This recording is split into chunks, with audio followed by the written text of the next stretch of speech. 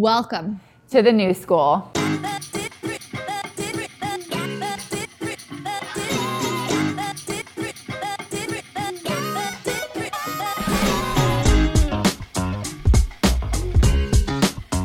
What we wanted to do was talk about the concept of authenticity and vulnerability in an industry that has typically been super buttoned up, super professional, and a little bit old school.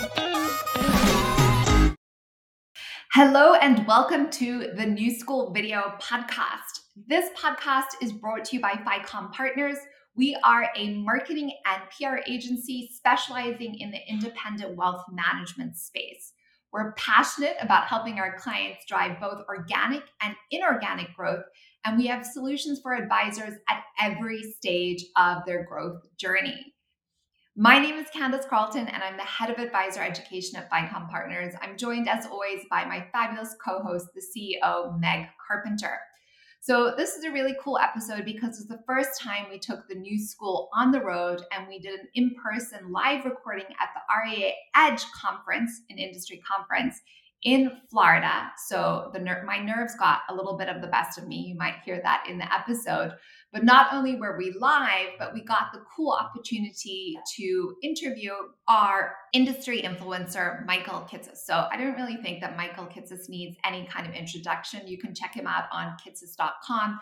Very well-known thought leader, does a ton of research, lots of solutions, sought after opinion maker in our space. So we know all those things about Michael, but I think what he shares in this episode is a little bit more of his personal vulnerable side, his personal journey and experience in finding his voice, being confident in who he is, and how that helped him really drive accelerated business success. I think you're going to love it. Let's get started. Hi, everyone. Thanks for being here. This is a really exciting opportunity for us. We are recording a live podcast episode with Michael Kitces, who needs very little introduction. We launched the New School podcast, and you can school with a K, with the intention of talking about authenticity and vulnerability in our industry. These two ingredients we know are essential to connection, but something that for most of us we're afraid of, especially in a public forum on social media or how we're showing up in our marketing. So to kick it off, I had a different way I was going to introduce us and kick us off, but I think this is the way to go. Michael, you are someone who shows up very authentically. You wear your blue shirt wherever you go. We're all clear on who you are, your point of view, and it's represented in your newsletters, your website, how you show up at conferences. Was there ever a time you felt like you couldn't be yourself, or what was that journey like to really embracing who you are? Oh man, when could I not be myself? Well, like certainly high school was pretty dark, as I think it is for all of us, right? There is sort of that right, the early days of, I think all of us go through and just trying to like find our identity and figure out, like the joke, like who we are, who we want to be when we grow up. I'm still actually not entirely sure what I want to be when I grow up, but like I'm at least living the journey now. I think for me it went in stages. I mean, there's a version of this of just kind of the high school and college years and just figure out kind of like, what do I do in this world? What do I seem to do that like works in the world and other people interact well with? And like we sort of form that initial piece of our identity and self-image. That kind of carried me in early career for probably like the first 5 to 7 years of my career or so. I think the most formative piece for me was probably, so in 2004, I went to the FPA's retreat conference for the first time. And so FPA retreat, I guess then and now, was supposed to be like the conference of the future of financial planning, like the art and science and the future of financial planning. I had taken a job as director of financial planning for a fast-growing RIA that said, like, we want to immerse you deeper into financial planning. They'd been involved with FPA. They were like, this is the conference you should go to. And so I got sent. I didn't know what I was getting into. But I was all excited because this is supposed to be the future of financial planning. And I show up, and there were about 350 to 400 people there. I was 24 years old at the time, and there were 4 of us at the entire conference under the age of 40. There's like 346 people in their 50s and 60s, and 4 of us in our 20s and 30s. And it was literally supposed to be the conference of the future of financial planning. I'm like, none of these people are going to be here in the future. They're all going to be retired in 10 and 20 years. Where's the future? And what ended up happening was the 4 of us who were under the age of 40 came together and were like, this is not good. We should form like a group of all the other young planners so that we can get together and form connections. So that became Next Gen, which many years later got rolled into the FPA. But here was the interesting thing. So when we made Next Gen, I was very focused from the start that I wanted to make sure it was something that would survive and last, and that it had to stay about its focus. And its focus at the end of the day was like advisors who come into the business in their 20s and just all the stuff that you go through in part when you're like trying to find your personal identity and your career identity and build your professional credibility. And like there's just a bunch of stuff that you deal with in that phase. And so we put an age limit on Next Gen. Because I was like, I know what otherwise is going to happen. We're going to get older in 10 years, and we're going to make this thing about us instead of having it be about the next generation. It's just going to be our generation's going to roll with us. So I put an age limit in place that would force us to be kicked out. And it was super controversial then and even still of all this criticism that we got around creating an age limit for it. And what I learned and realized in that process is like, the people who were very negative on the age limit were essentially people who didn't qualify for the age limit and were not happy that they were going to not get to be in the club, in this thing that we were creating. But I kept looking at it saying like, but it's not for you. It's like we would get this from career changers that were like, I'm in my 40s and I want to be in the new advisor club. I'm like, well, that's cool. But like, you should make a new advisor club for you, because career changers in their 40s coming in the industry have a completely different set of problems than college students in their early 20s coming into the industry. So like, you need a group for you, but this is a group for different people. And like what it started to drill home for me was just this realization that like, look, if you're going to do a thing that helps the world, like you can't help everyone at once. You can only help certain people. And if you're going to help certain people and you really focus on them, the inevitable reality is the people you're helping are going to appreciate that you're helping, and the people who are outside of that domain are going to take shots at it. But that's the only way you can really stay focused on helping the people that you want to help. And so, like, living through that and just dealing with, like, the immense amount of personal flack since I was the one that, like, died on the hill of the age limit, like, really drilled home for me this realization that for me became sort of parts of identity and authenticity of, I mean, we all sort of say, like, you can't please everyone, and that saying's out there, but to me, like, that was the first moment in my career that I really lived it and had a realization, like, I had to stick to my guns on something because it really mattered for the people that I was trying to serve. And it mattered because lots of other groups have been created over the past 10 or 15 years. FPA created multiple different communities. There's only one that ever survived for any period of time. And it's yours. And it was Next Gen. It's still going and it's still functioning. All the other ones dissipated because it kept a really clear identity by saying we know exactly who we're for and we're going to stay focused on that. And that's what made it sustain. Like it helped to create its authentic identity. It sort of makes me think of the Tim Ferriss mantra, you know, don't worry about the people who don't want to buy your products, worry about the people who do. Yes. And the theme of organic growth has permeated the conference that we're at today, which we're recording this podcast live from Wealth Management Edge in Florida. And so many of the headliners, keynote speakers, and panels have been talking with the audience about how to drive organic growth because it's just such, I think, a conundrum for many advisors today. If you strip out referrals, how do you think about driving growth in the absence of market growth? And so the concept of authenticity has also come up a lot.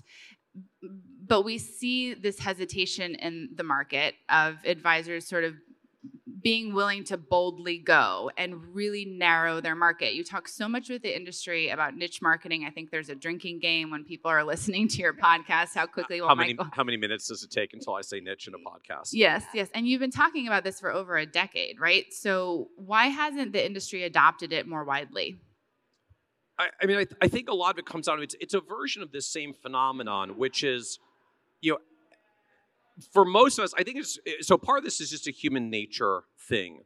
If I say to anyone, you've got to take a stand on something, our brains immediately go to the people who are going to disagree with that stand and the shots that they're going to take at us, or how much dislike or hatred or no's or negativity we're going to get. And I don't want to be negative to anyone that gets stuck on, I've got this idea, but I'm worried about what the naysayers are going to say. I think it's actually hardwired into us. Human beings as a species, we are herd animals. And there's a bunch of stuff that's wired into our brains physiologically that has a very clear formula. People who run with the herd live. People who do different things than the herd get picked off by predators. That's how it worked for most of our species survival. So we really do have this very hardwired thing to want to go with the herd. And I get that to some extent. I want to be antisocial or anything either. But when you start thinking about this from a marketing perspective and a growth perspective and just a service perspective, getting back to the earlier comment around our growth in next gen, you can't serve everyone. And when you try to serve everyone, it doesn't end up being meaningful to anyone. So what I went through early on in forming Next Gen was eventually I had to get comfortable with this thing won't be good for young advisors if we let everybody in. I can see there are other groups like career changers that need a thing as well. And I just don't have enough time left in the day to solve for that because I'm growing my career and growing our advisory firm back then and just trying to keep Next Gen going and all the stuff that I was doing at the time. I just had to I cannot help everyone. There's another thing over here for another group that has to be solved. I can't help them, but I'm not going to screw up the thing that I'm building to help other people that I don't have the capacity to help. And the difference for me was I got really focused on who I was actually serving and helping. And most of us get much more fixated on the people that we won't serve or can't help or who will say no or who will be negative. And to me, just that has always been the guiding light at the end of the day. Look, I can't help everyone. The stuff I do isn't for everyone. I know there are a bunch of people out there in the industry and here at the conference who hate my guts and think I'm full of it. It's cool. They're walking on the other side of this expo hall right now, strolling the booths, and definitely do not come over here. And that's kind of the point. The people who want to hear what you have to say, show up. And the people who don't want to hear what you have to say, just kind of opt out. Life is busy. Most people don't go out of their way to say, you know what? My life is really busy, but I'm going to take the afternoon just to heckle this one random person that I don't like. They go on about their lives. But the people that you connect with and add value to, show up for it. And if you keep adding value to them, they keep showing up for it. And that's ultimately how businesses get built and made. And so when you look at all the different things that we've done, Advice Pay, it's just for a particular fee-for-service business model. We're solving that problem. XY Planning Network, we're helping a particular segment of advisors that want to serve next generation clients and build their own businesses independently. And nothing against employees. I'm also affiliated with a giant advisory firm called Buckingham that has 500 employees. So hey, employee thing is cool too.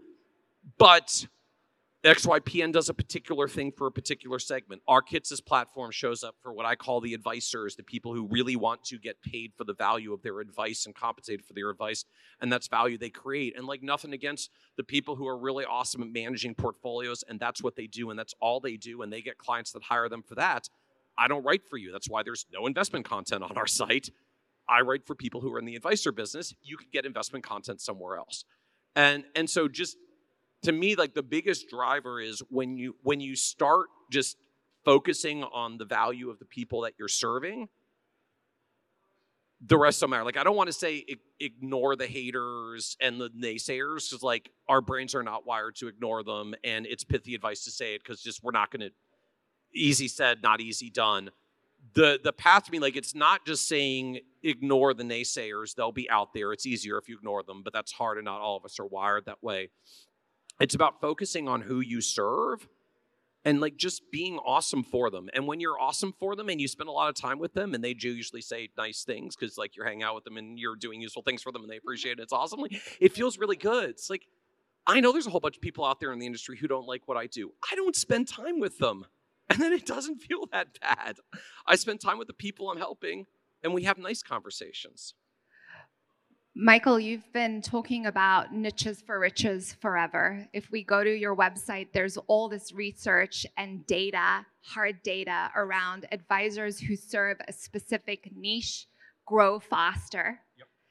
And grow faster, higher fees, better productivity, lower cost. I mean, just to be clear. Say it again one more time. Higher fees, better productivity, lower cost, more business efficiency. And yet, faster growth rates. Yep. Yeah, and then yet to your point, we find it with our individual advisors in advisor education, all the way up to our platform clients or giant RAs, focusing on a specific who, to your point, is very hard. They feel like they're going to die. That's what Carl Richards told us. Like, he was like, you feel like you're going to die if you're separated from the herd, which is what you've said. And I think I've also been really excited to hear, we've got Toussaint Bailey in the audience here, him and other people talking about the abundance mindset around collaboration versus competition in our industry. And if you see it through that lens, and I think you said this more, when you focus on your who in your marketing, what you're trying to do is not get more no's, but actually get more yeses. Yeah, so I think about this a few different ways. One is like going with this theme of kind of like, you know, the safety of running with the herd and the scariness of separating with the herd. Like, if you want to boil it down to its simplest essence, like the whole reason why pursuing niches and specializations works so well is it's not that you're separating from yourself from the herd and creating risk. You're finding your herd. You're finding your better herd. Right? Like, otherwise we're like zebras running with a bunch of lions. It's really a lot safer when you start running with other zebras.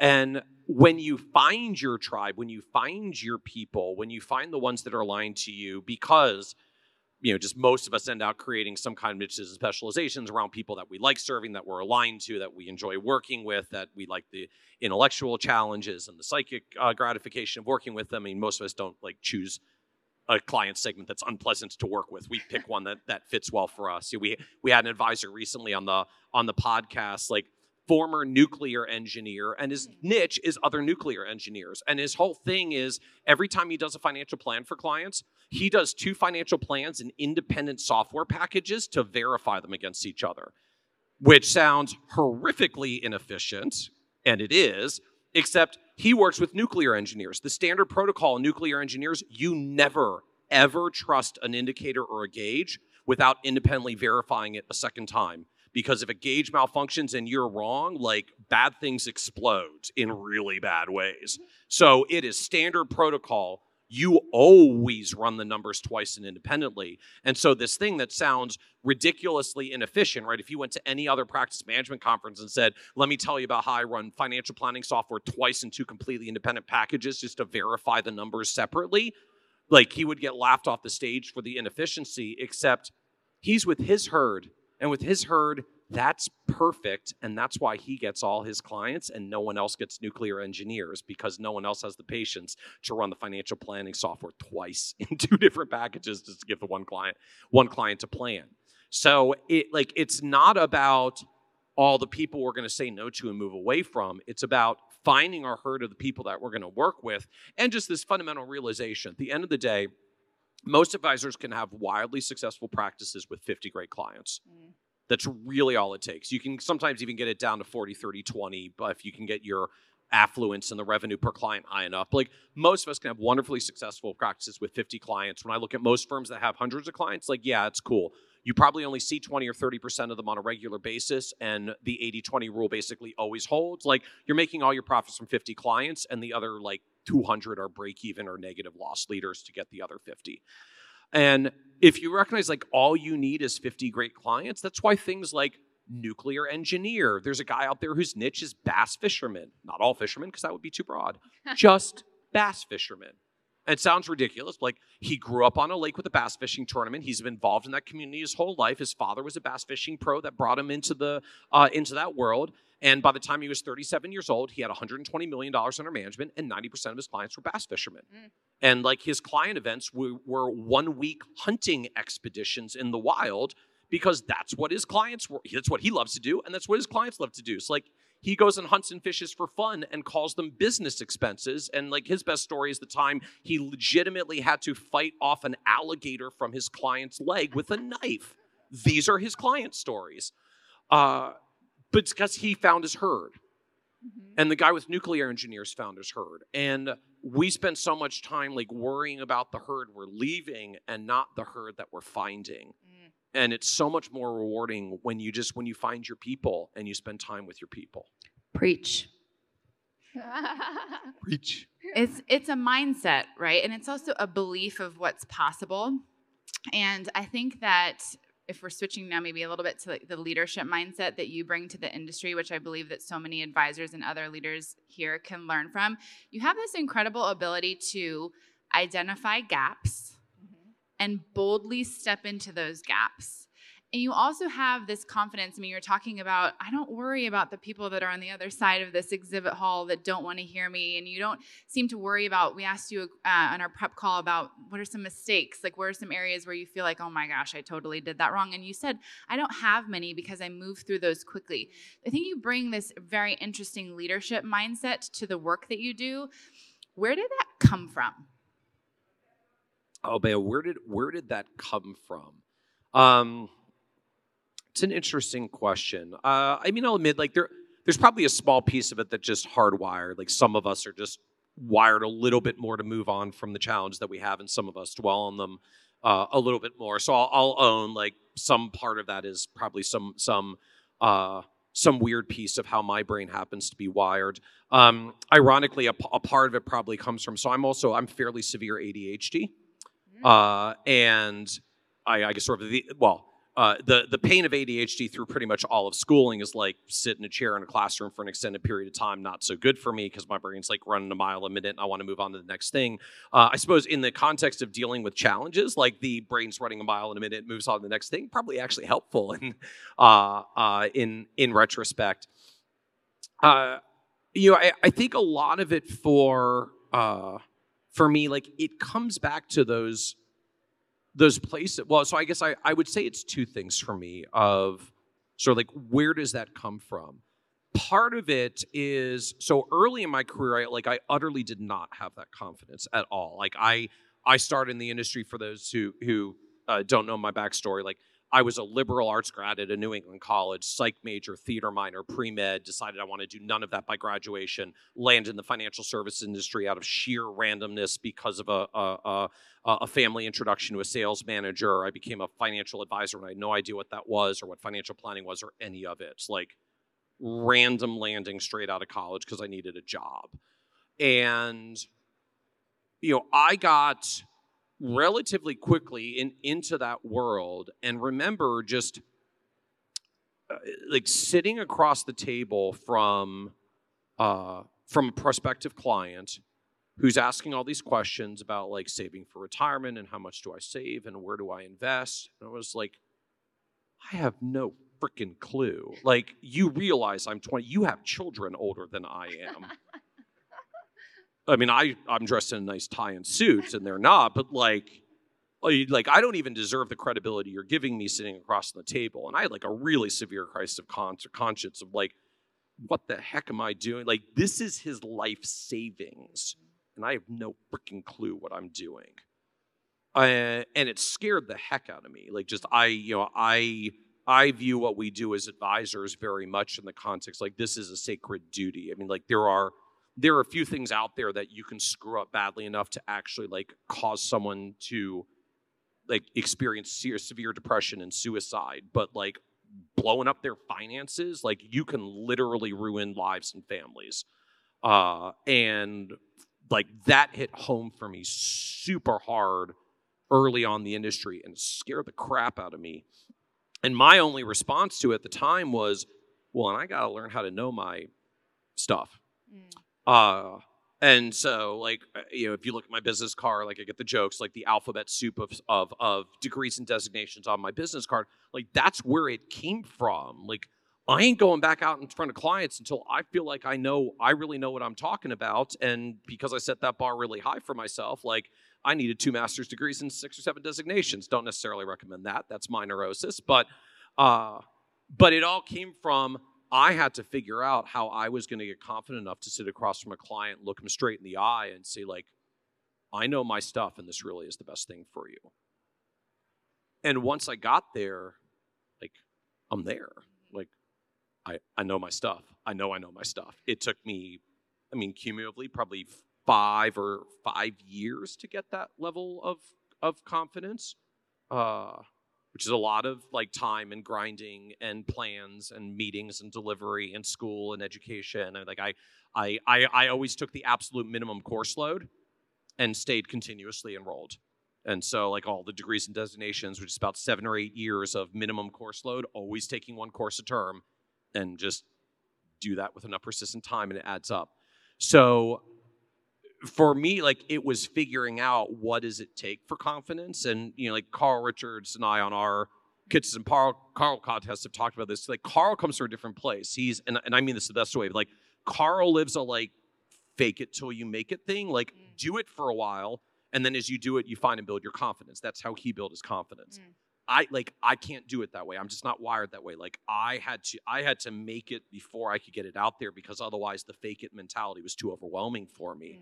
And so I was all into my knowledge, my education, to get the point of like, I'm going to know my stuff before I go and do this in front of clients, because I'm putting their life savings and their lives and their families' lives at risk.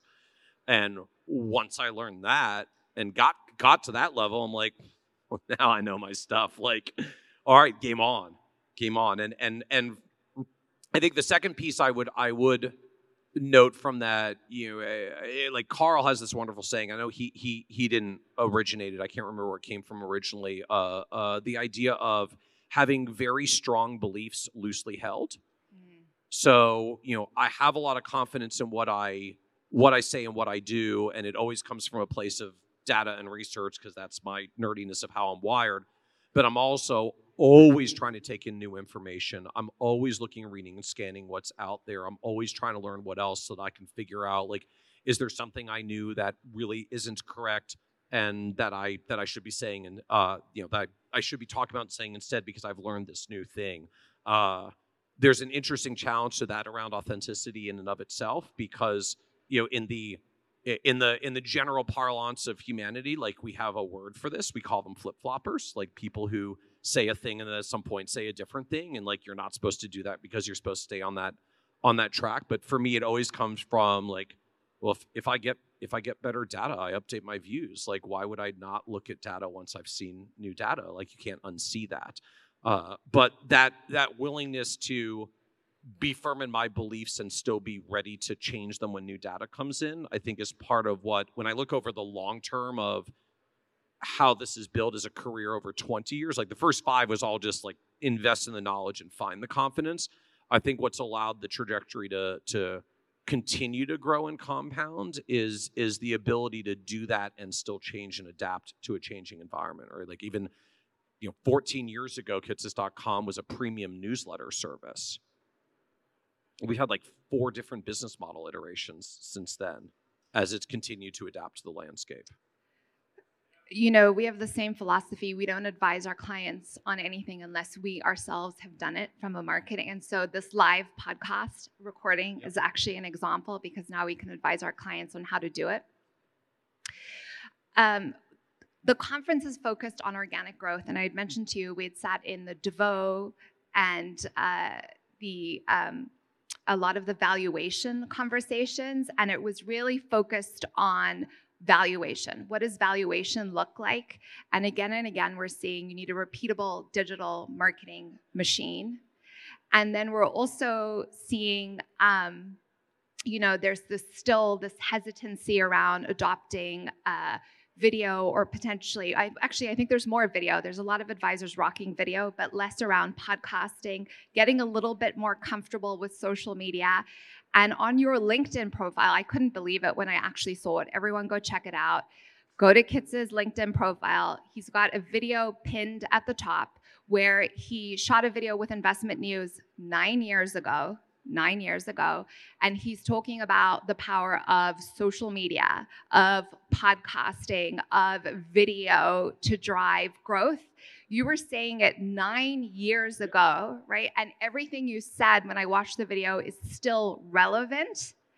And one of the comments you made is social media is referral marketing. Tell us more about that. Yeah, so when I started down kind of like when I transitioned from being full-time in the advisory firm to launching Kitces.com and starting to do this writing and speaking thing, the original business model was pretty simple and straightforward. Like I was going to publish a premium newsletter. It was $150 a year. You would get 12 issues of like me super deep diving, nerding out on a topic every month. That would promote my expertise to my newsletter subscribers, which would get me an opportunity to speak at conferences. And then if I got to speak at a conference, I would get in front of new people who I would get to see my brand and my expertise. And then hopefully I could get them to become newsletter subscribers. And like I would just sort of build this virtuous circle. And I had, so this was 2008. And even by then, like blogging was sort of a thing. Social media wasn't really going yet. Blogging was a thing, and I actually tried it a little. So like I originated Nerd's Eye View because it was like the nerdy newsletter, so I'm going to have the nerdy blog. I called it the Nerd's Eye View. I launched it in 2008 when I launched the site. I wrote a couple of posts. I was like, I don't feel like anybody's really reading this. So I installed Google Analytics and proved no one was reading it.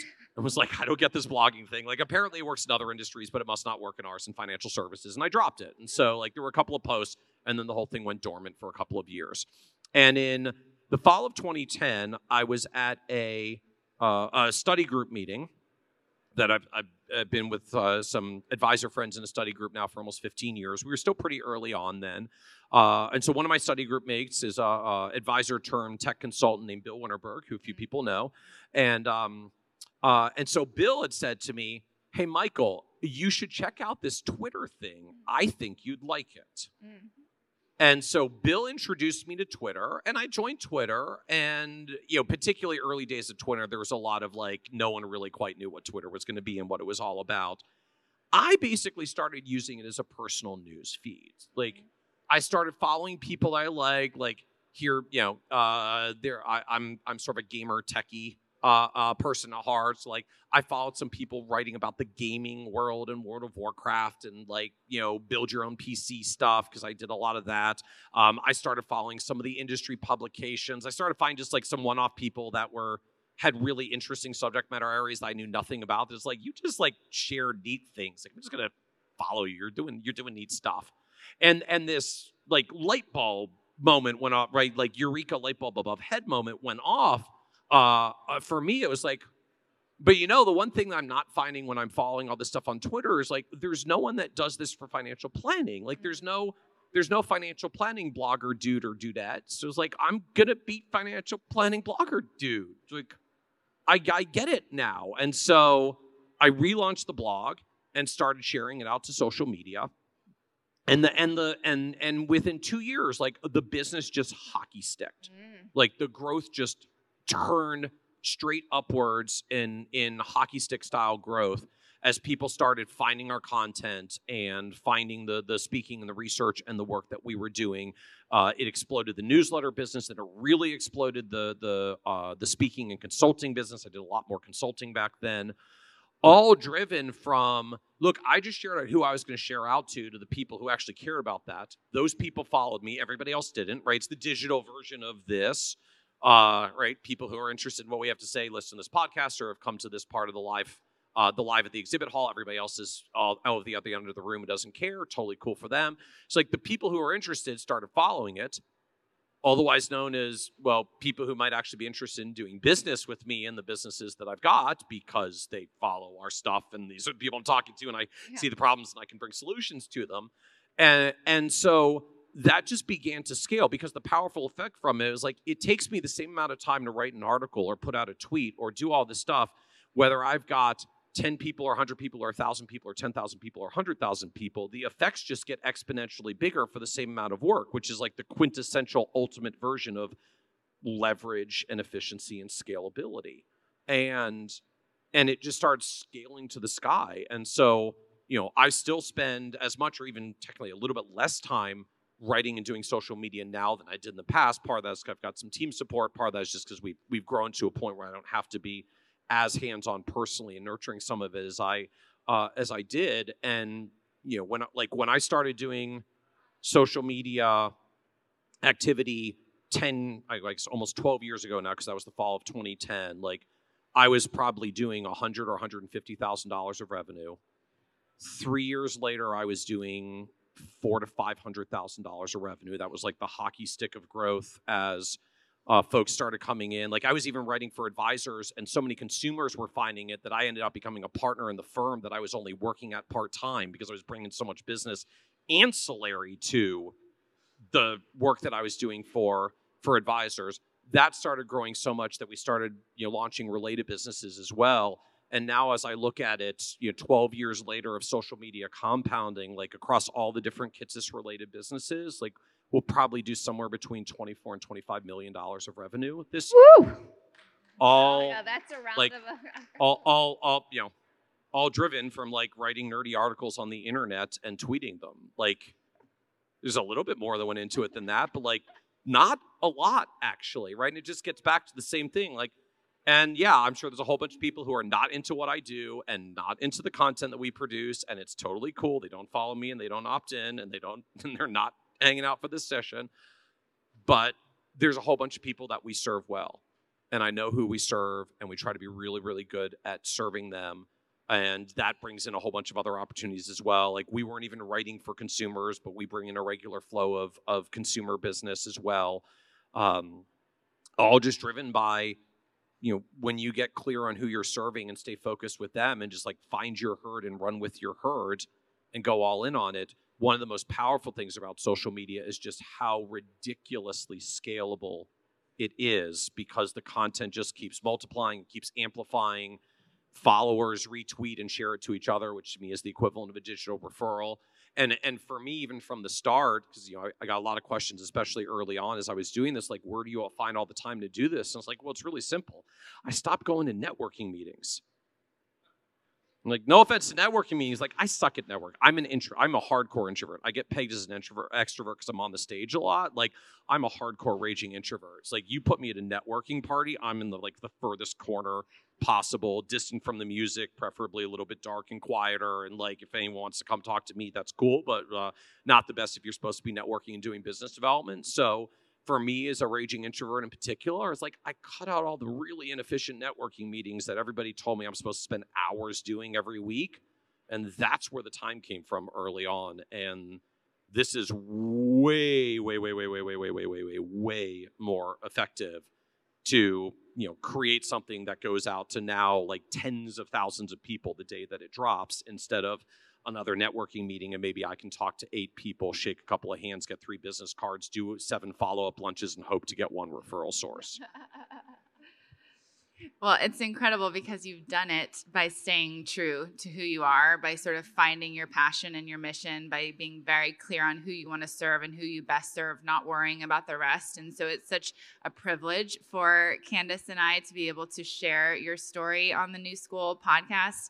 And I just wanted to thank you for sharing the story and sort of talking about how you've overcome some of your challenges. It's great for us to be able to demonstrate to other emerging leaders in the industry that you will have challenges and you can overcome them if you don't give yourself too many self-limiting beliefs, right, that are gonna stop you along the way. So I know Candace will wrap us up with one final question, but I just wanted to share my gratitude. Well, thank you. I appreciate it. And I think if you haven't listened to, I'm sure everyone has, you and Carl Richards are my favorite podcasts. Just brilliant. Brains, smarts, but also a lot of heart. So thank you for being a guest on our New School podcast. Thank you. Very big highlight. We close out every episode by asking our guests, what does the New School mean to you? What does the New School mean to me? Well, I mean, you've kind of set us up as a podcast of authenticity, so I'm sort of on the theme of authenticity. I mean,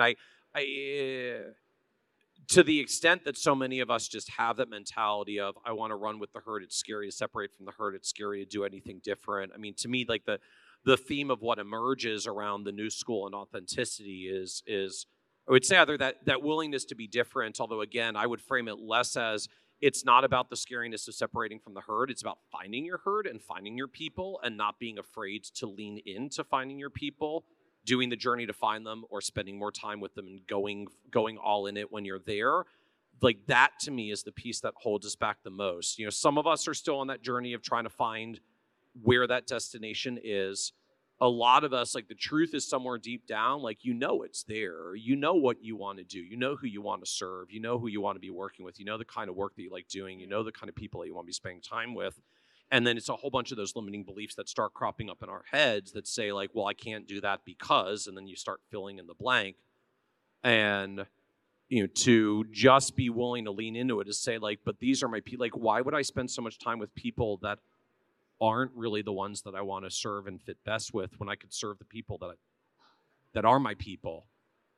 Like that to me is when everything starts to change. And, you know, relative to the status quo, that's certainly a new school and a different approach to marketing. But just like it's amazing what happens, including just the little things. Like it's actually fun and exciting to wake up in the morning. Like I'm excited to look at my email every morning, because I like what we do and who we serve. And it took a long time to get there. But, you know, all the like productivity things, you're never supposed to look at your email in the morning. You're supposed to get other productive work first done. Like, I like looking at my email in the morning. It feels good. We're interacting with people we're helping because I just went all in on them. Thanks so much for being here, for being so generous with your time. And to our audience, if you could give a live round of applause for the podcast episode. Thank you for being here. You could be anywhere. Thank you, Michael. Thank you.